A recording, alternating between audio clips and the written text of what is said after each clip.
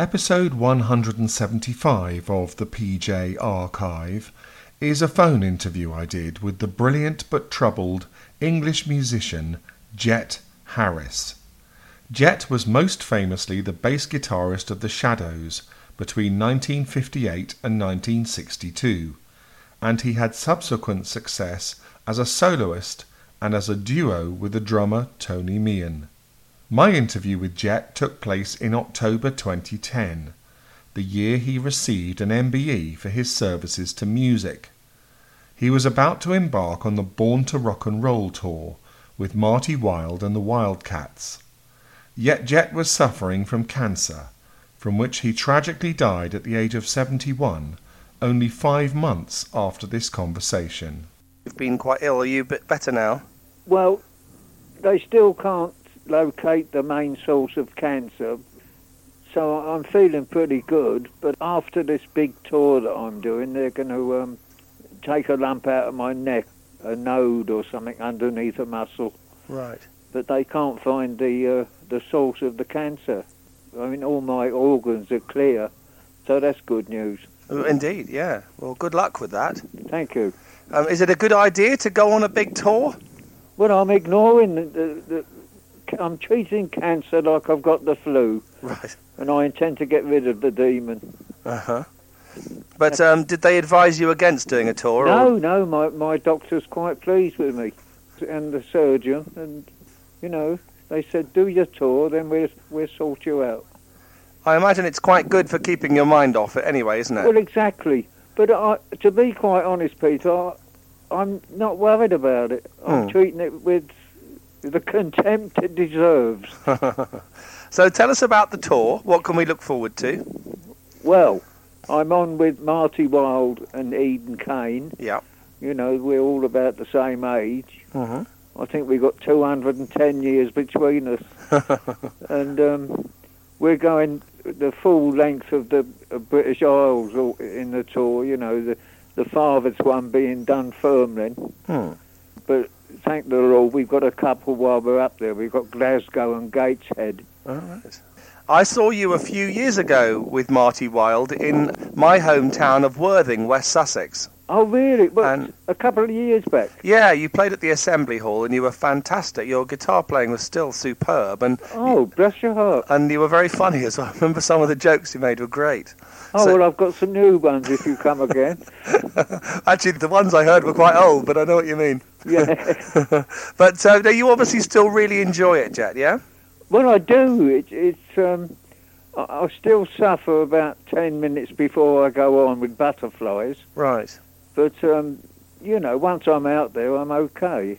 I do enjoy it. Because nerves have been a bit of a problem for you throughout your career, haven't they? Yeah, when I had a terrible drink problem, which I hasten to add is gone now. Right. I mean, I've been dry for 11 years. And, I don't mean Christian-wise, but I feel as if I've been born again, Not in the Cliff Richard sense, born again. No, just got a new life with not waking up with a hangover every morning. Yeah. So what took you down that slippery slope in the first place? Well, they say it's born into you. You don't plan to be an alcoholic. It's apparently they've studied this because in my time it wasn't recognised alcoholism. Right. They just called you that drunken bastard, But it's a very serious illness. Yes. And I'm glad to be out of it. How did you get out of it? Did you go to the Priory or something? No, I went to somewhere near Verona to a psychologist that had heard about my problem, and he was a fan of me and the Shadows, and he gave me treatment free. Did he? It was in a 14th century castle. How long did that go on for? 10 days. That's very good. And I came out cured. Really? Yes. What did they do with you in 10 days? Well, it was called induction courses. I was made to lay on this bed with a TV screen in front of me with my heartbeat and my breathing. And he played CDs made by English actors and just telling me stories, and it was weird, but it worked. Induction courses, I don't think it's very well known. Right. And how long ago was this? About 11 years ago. And you've not touched a drop since? No. Goodness gracious, that's amazingly effective, isn't it? Well, I'll say. I'm quite happy with life. What were you like at your worst before they cured you? What was your worst sort of imbibing? Well, alcoholics, the first thing they think of when they wake up, which is usually early morning, is, have I got a drink in the house? You know, it's your lifeblood, which I'm not very proud of that. But I can look back and say goodbye, demon, you know. Incredible, after that long a time. Yeah. And to have survived so well. That's fantastic, isn't it? Great achievement. Well, yeah. I'm chuffed with myself. Yeah. And another great achievement, you got the MBE this year, didn't you? Yeah, I know. That came out of the blue. It frightened the life out of me. We were sitting in, my partner and I, Janet, we were sitting in my cottage on the Isle of Wight, and this big, important-looking letter came through, and I opened it, and it's, the Prime Minister wishes to... I threw it at Janet. I thought I'd done something wrong. But it was an MBE, which I didn't expect. Apparently I got it. I was the first man in the UK to play a bass guitar. And I was a sort of... Well, without sounding flash, I was a guru to a lot of young men in the 60s, and some of them are rather famous today. Yes. McCartney's one, and I'm always getting guys coming up to me saying, "Thank you, Jet, if it hadn't have been for you." And anyway, the Queen said she was quite aware of the Shadows and our music. She said, "What wonderful music," which was quite impressive. There's a sort of commentator all the way through. He announced me as Terence Harris, but he's also known as Jet Harris from the Shadows, and she knew immediately, because we did a couple of Royal Commands years ago for the Queen, and that's how she knows our music. She might have some of our records for all I know. Did anything funny happen while you were at the palace? Did you make any faux pas or anything? Well, no, I was perfect myself. The only thing is, when we arrived at the main gate, there was a queue of us to get in, and people were having to show their passports. Well, we didn't know you had to. I nearly didn't get in. But a copper, a sergeant, he said, "Hello, Jet." He recognised me. But we showed our bus passes, Janet and I. And that's how we got in. What did the Queen actually say to you? Anything in particular, or just "I like your music"? I don't know if she'd been informed. I told her that I introduced the bass guitar to England, and she said, yes, very good. You know, it's quite a moment when you're up there. It's more nervous than any show I've ever done.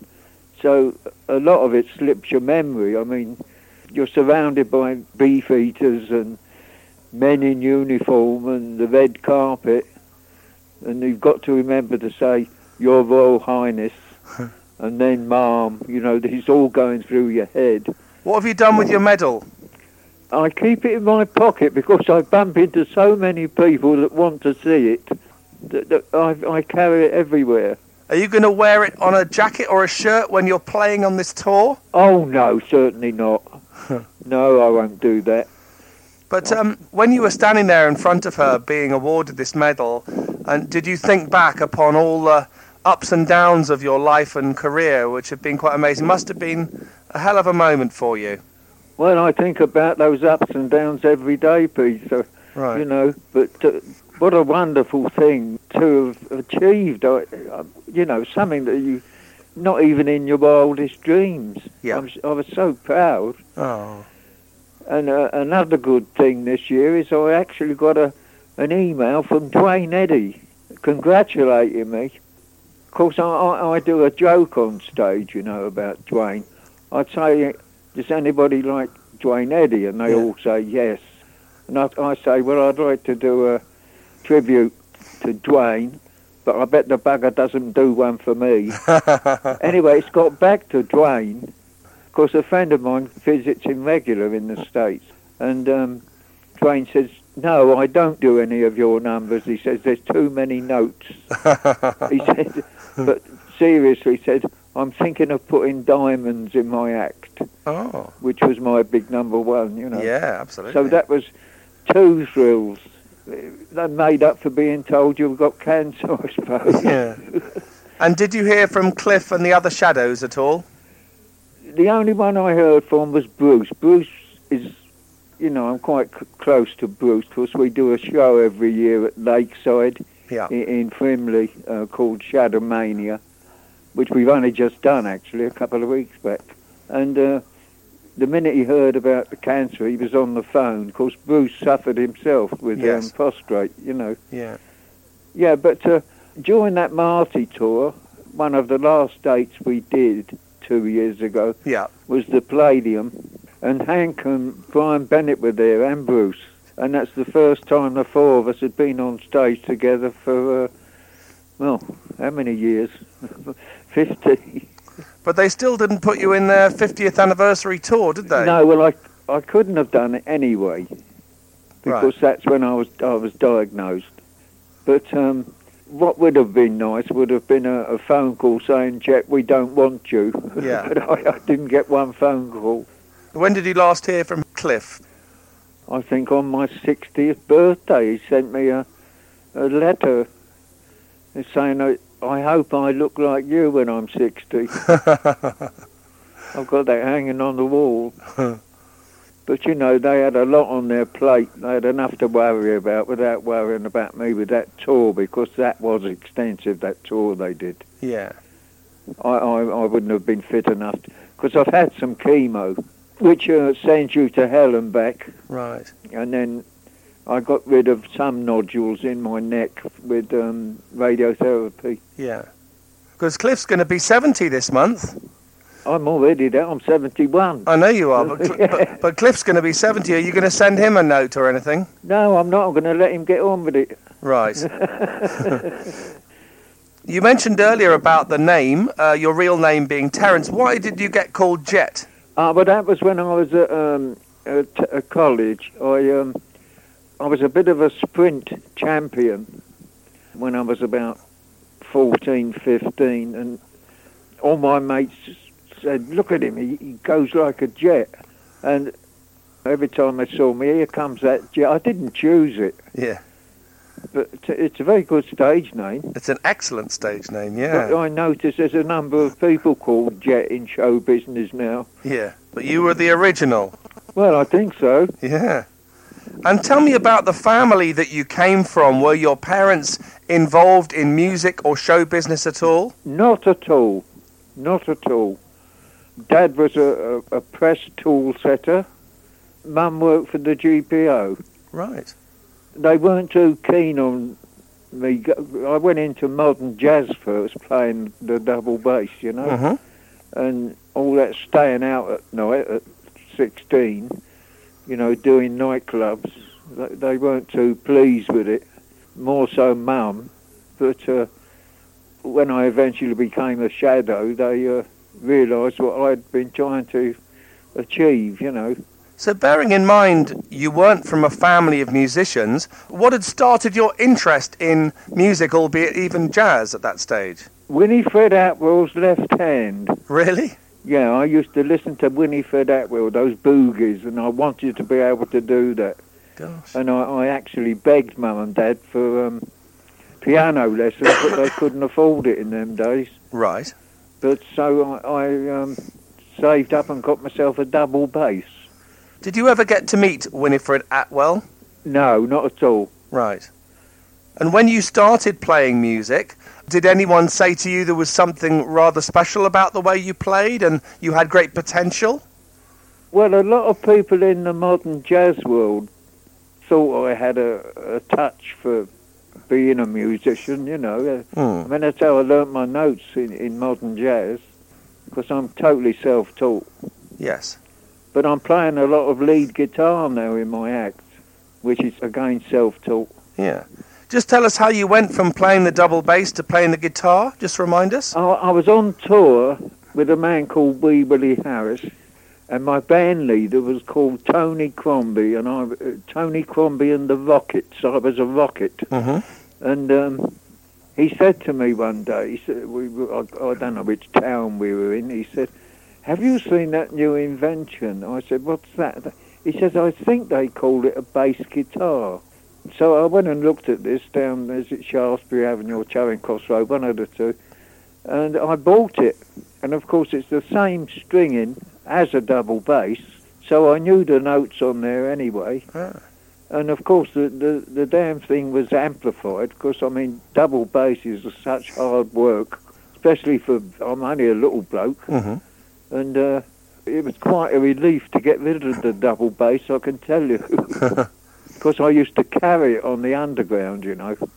And you can imagine, I'm 5'6". You imagine the comments I got from the people on the underground. You know, how do you get that under your chin? And once you'd got your hands on a guitar, was there no looking back? Well, being the only bloke in England playing a bass guitar, I mean, I was down the Two Eyes at the time, the coffee bar. Yes. Everybody wanted me to work with them. I mean, old Eddie Calvert, with the man with the golden trumpet, even offered me a job, you know, and I wound up being a Viper with Wally White and, you know, skiffle band. Yep. And that's when I did a tour with Mickey Most, and Cliff was on this show. It was his first major show, and he came up to me and asked me if I wanted a job with him, and I said no. I said, because I'm quite happy with Mickey, because I'm getting £4 10 shillings a night, which is about 30 quid a week, you know, which was good money then, about 1959 or 58.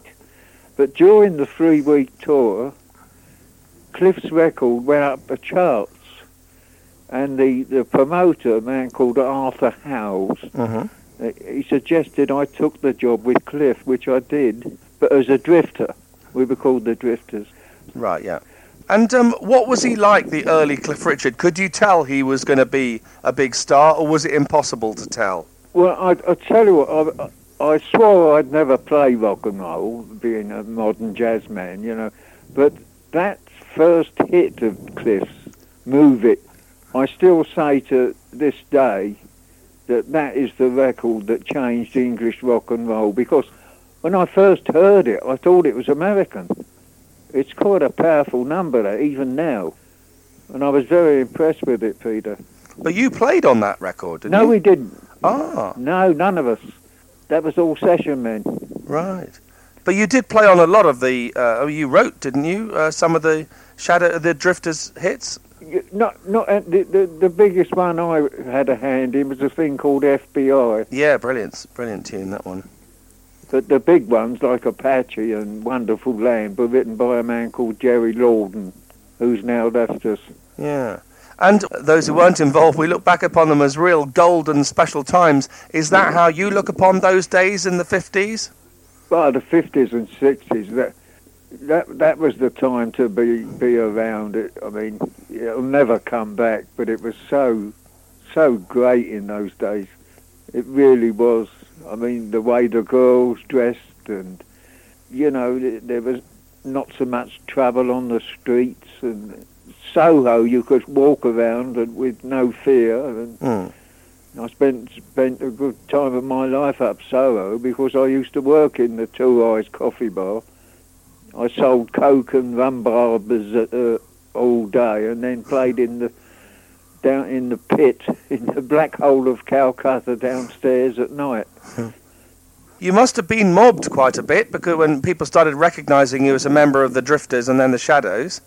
Oh, yeah, it was terrible for me and Hank if we walked around in London. I mean, I had this shock of blonde hair, and Hank had those glasses, and we couldn't go anywhere without getting mobbed. Give me an example of when you were mobbed. Well, the worst one is when I came out of Newcastle City Hall, and it was raining, and there was about 50 girls out there, and I made a run for it, but it was a cobbled road, if my memory serves me right, and I fell over. Then I had about 50 of them on top of me, you know, stiletto heels digging in and all sorts. And in those days, everybody wore a tie. Yeah. And they used to come at me with scissors to cut the tie or cut some of my hair off. And I think I got rescued by the police. And these days, we associate, you know, rock music and stuff with drugs and decadence and everything. How bad was that kind of thing in those days, or was it really quite clean cut?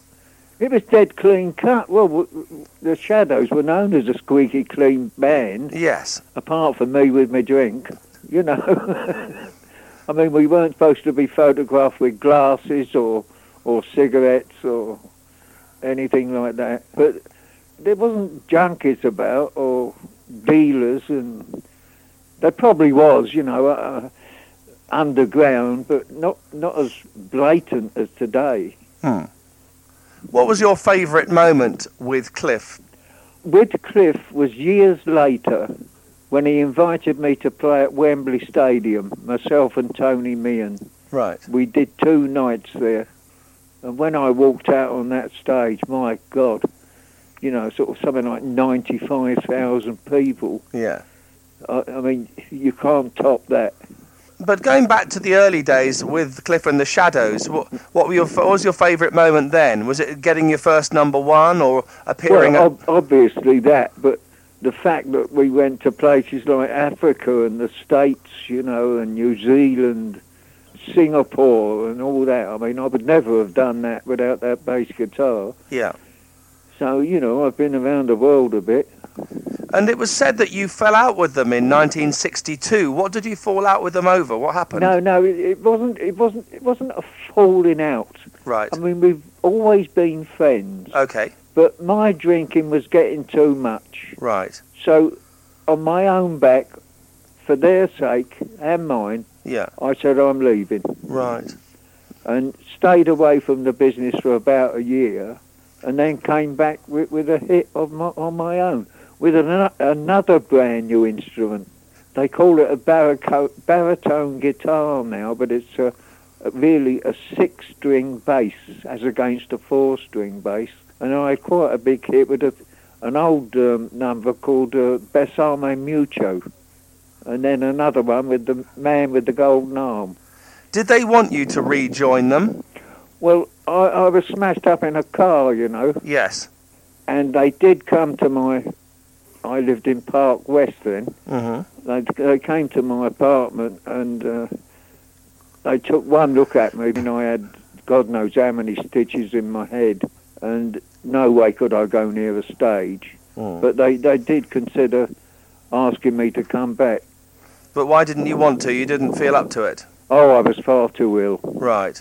Yeah. I was in and out of Harley Street, you know, and the drinking had got worse. And did you make a lot of money in the early days? Because one imagines, you know, you guys would have been loaded. Not as much as they do now. Right. But we weren't short of a few bob. I mean, I was able to buy a brand new Volvo Sports, you know. But a Volvo Sports in those days was 1,800 quid new. But, you know, we're talking how much now? I don't know. Probably about 40 grand. But I suppose 1,800 quid was an awful lot of money. So, yes, I suppose we did have a few bob. Yeah. So, what happened to you after your accident? Well, no way could I face the stage, Peter. And right. I just got worse and worse with the alcohol. Then I went into photography, which is my other profession. Right.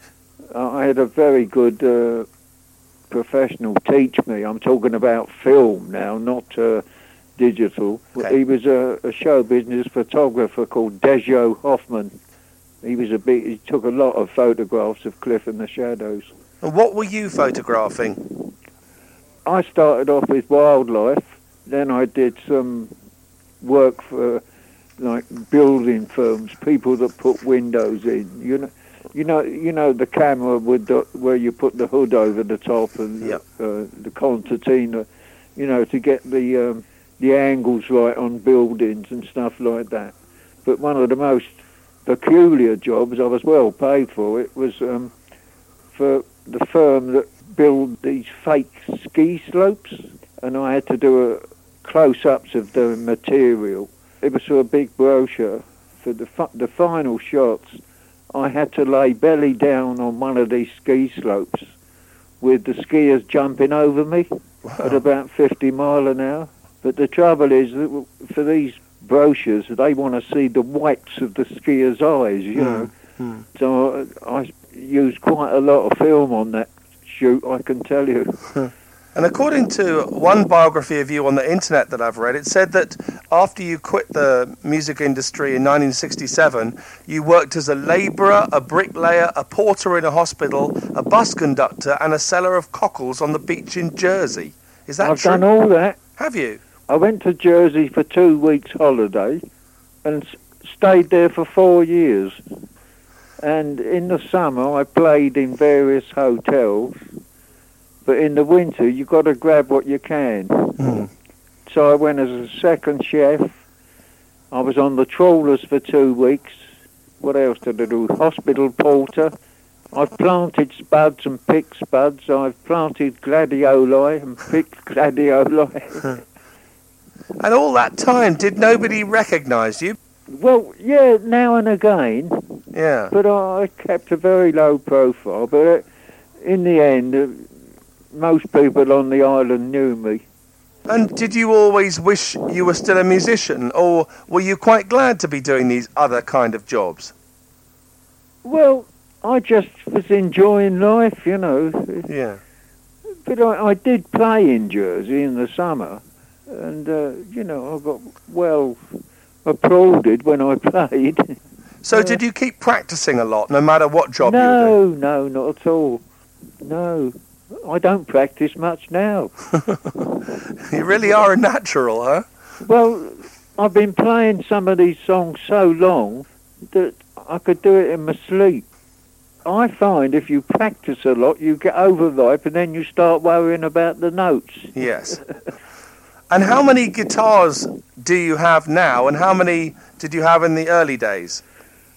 Oh, in the early days, I just had the main precision bass. Yes. But now I play 3 different instruments on stage. I play the precision bass, the 6-string bass, and lead guitar, Fenders. One imagines that early period when you were making music with Cliff and the Shadows was the greatest time of your life. Would that be true? Well, obviously, yeah. But we had no idea. I mean, we were so young. I mean, when I listen to some of the early stuff now, I can't believe that we were sort of 19, 18, 17. You know, how did we know how to play like that? It was incredible. It was 4 guys that were destined to be together, I think. And which other artists did you meet in the early days? Oh, the early days. I mean, I've been on tour with Sam Cooke, Little Richard, Gene Vincent. Brenda Lee, yeah, I was on tour with her. The show that we did in the States was incredible years ago. Right. There was Johnny and the Hurricanes, the Isley Brothers, Bobby Vidal, Frankie Avalon, Freddie Cannon. Oh, yeah. All in the same show. But, you know, we were playing to 30-odd thousand people a night over there for 6 weeks. I think we did 18 states when we were over there. But I met some wonderful artists in my time. I mean, Johnny Ray. We did Royal Command with Nat King Cole, Liberace. Liberace was very fond of Cliff. I bet he was. He signed him a lovely photograph. Oh, yeah. I don't know if he's still got it. Did you ever come close to meeting Elvis? No, I met Tom Parker. Been on tour with the Stones. And I did some telly with the Beatles. Tell me your favourite moment with the Beatles. Well, this is their early days at the Wembley Arena. Yes. They dragged me in their dressing room and begged me to have my picture taken with them. And I've still got the picture. What other sort of memorabilia do you have from those days? Do you keep a lot of stuff? Well, I haven't got any of the old guitars. I've got a trophy from Fender, a Lifetime Achievement Award. And different awards from like Sweden and France and stuff. But I've got my medal now. Yeah. I get gifts from fans, you know, Yeah, which I take home. All sorts of little gifts, you know, be it a little statue or, which is rather nice. All those years that you weren't really involved in the music industry, do you have many regrets? Do you kind of think, oh, if only I'd kept myself together, I could have been doing this or that in those times? Well, sometimes I got pangs. I missed the big money, you know. But I went through life, you know, and just did all sorts of jobs, as you said, a bus conductor. Just, that was probably to get beer money. Yeah. It seems like your life story would make an amazing movie, don't you think? Well, so they keep telling me, yeah. I mean, I went into about 8 different dry-out homes over the years, and it was myself in the end. There's only yourself that can stop you when you've got a habit. I'm seriously considering the fags now, because, you know, it's time I pack them in. Yeah. How many of those are you on a day? Not that many. I've cut right down to about 15 now. Okay. From what, 50? Well, a couple of packets a day in them days, but I roll my own now. Okay. It's a little bit healthier. Yes, a trifle. But my lungs are clear, apparently. Right, good. Which was my biggest shock. Yeah.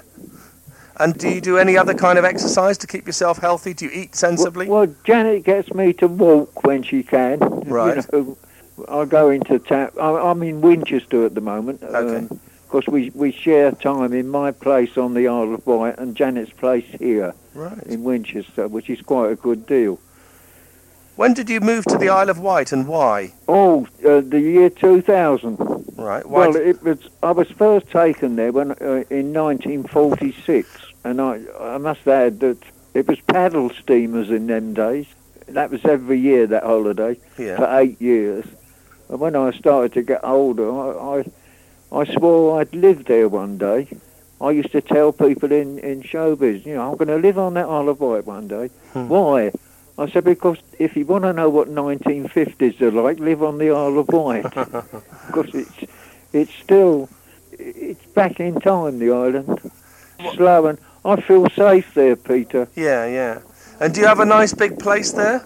No, I've got a lovely little cottage, 15th century, with about almost an acre. Because before this cancer business, I was quite a gardener. Is it just you living there, or Janet joins you occasionally? Oh, I can't live on my own now, in case I have to be rushed to hospital for something or other. So we don't leave me on my own. Right. Have you got kids? Have I got kids? Yeah. Well, I've had 4 wives. Right. And I've got 3 with the third one. 1 with the first. Right. Can you tell me their names and ages? Well, Vicky was born 1960. That's with the first wife. I think it was 1960. Right. It's a long time ago. She's the wife that went off with Cliff. You must have heard that. I did indeed. Yeah. I read about that last year, yeah. So we won't go talking about that one too much. Second one only lasted a year. And the third one, 17 years. And that's the one I've got 3 boys with. Ben, Sam and Craig. I don't see them that often, Peter. Okay, This that's is one of those things. That's right. But none of your children have followed you into the business? Oh, no. 2 of them played for Gloucester football, because I was a good athlete myself. Did you not want them to follow you into show business? No. Why? Well, I don't think they're talented that way, for starters. I haven't seen them for quite a time. Are you hoping for a reunion one day? Yeah. But I've got a lot on my mind at the moment, friend, with this illness, you know. Yeah, no, I completely understand. So your current wife is Janet? No, we're not married. Okay, your partner, yeah. Tell me about her. When did you meet her and how did you meet her? Well, I met her when she was 14, apparently. Oh, wow. She asked for my autograph, and I was playing in a place called Fareham at Fernham Hall, This is going back 4 years, Hmm. and I never leave the theatre until I've signed the last autograph. Yeah. I've always done that. And, of course, we have a merchandise table like everybody else, you know. Yeah. And the last one to come up to my table was Janet. And she leant over the table and said, "Do you know I got your autograph in 1962? I said, "Don't tell lies, love, you're not old enough." And she said, "I'm 58. You know, so she was... I said, "Well, you better give me your phone number then." She sort of ran away, and she went to the ladies. She was with her friend, and she said, he's asked for my phone number. So the friend took, I think it was on a beer mat from the bar. She gave me this number, and it took me 2 days to buck up courage to ring it. Oh. Anyway, we've been together coming up 4 years now. But she's nursed me all through this. She's an angel. Yeah, that's fantastic. So you sound like you're a contented man these days. I am. I mean, I have a lot of men, my age and younger, that come up to me after a show.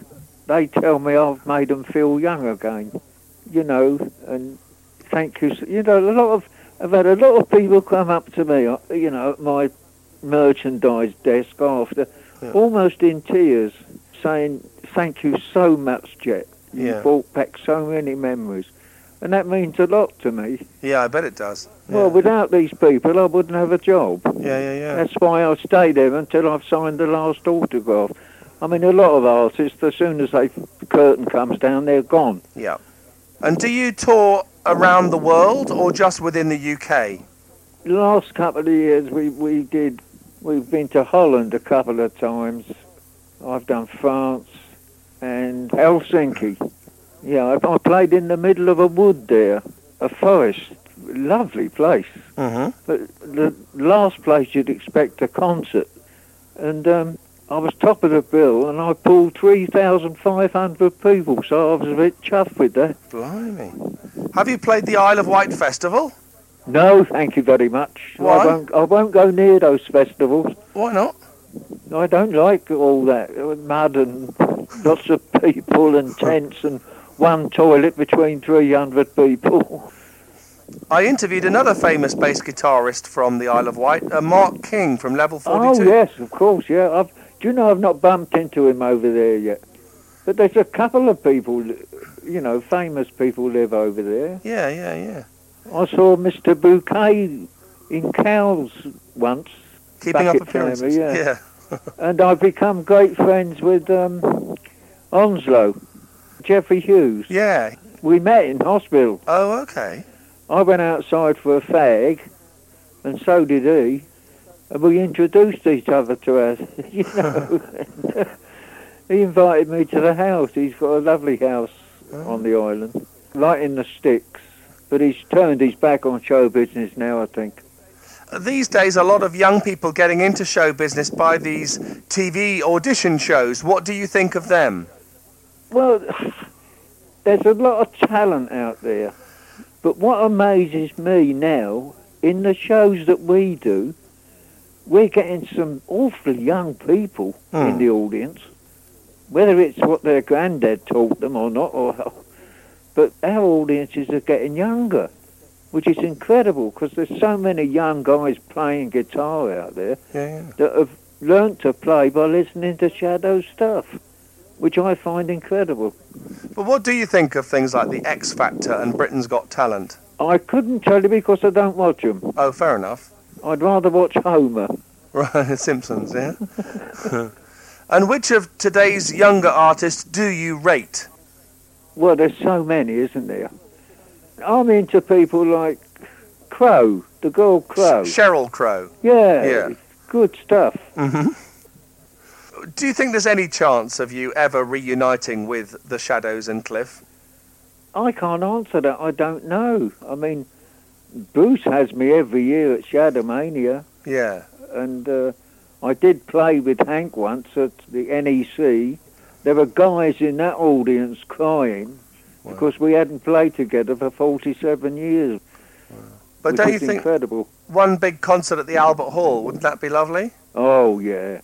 Yeah, I you know, I would like, if I'd have been fit enough, would have liked a little cameo spot in their show, Yes. doing the early numbers that I was, Involved in.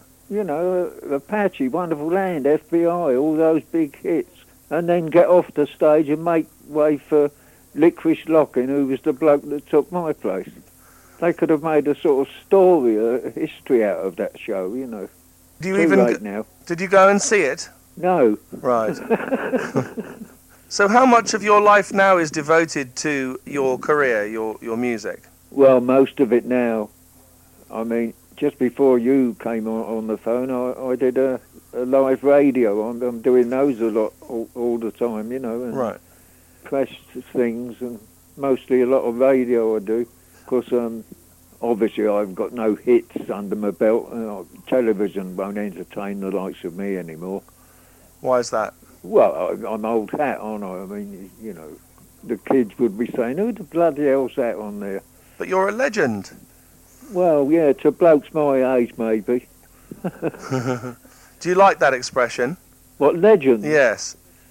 Well, I can never take it because I've never been a star in my head. I'm just Terry Harris, Right. I can't quite grasp this legend bit. I can't seem to take it in.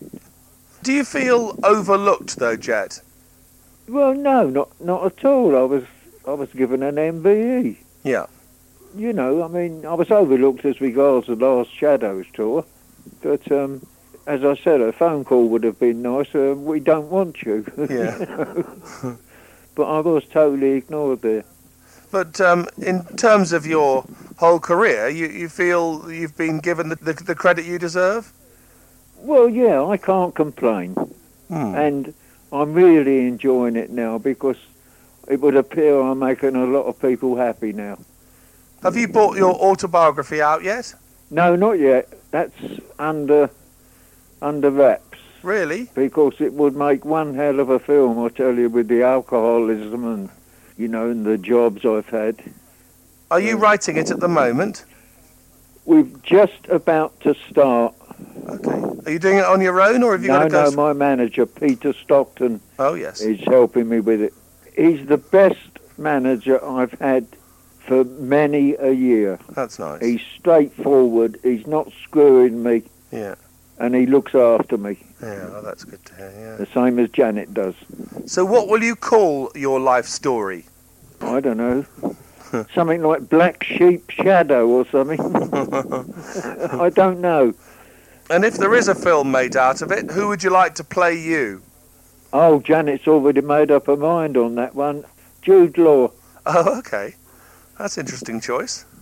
Do you think it's possible that he might play you? Have you ever met him, or are you a fan of his? No, but everybody keeps saying what you've said, that this life of mine should have been a film. Oh, yeah. Well, hopefully it will be in your own lifetime, huh? Well, I was just about to say probably when I'm dead, Oh, but I wouldn't mind a part in my own film, yeah. because that was my dream, to act. I mean, I know I talk London now, but Bernard Delphont, when I was with that office, Yeah.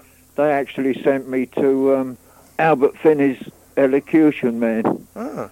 and I started to speak properly, but apparently it didn't suit me.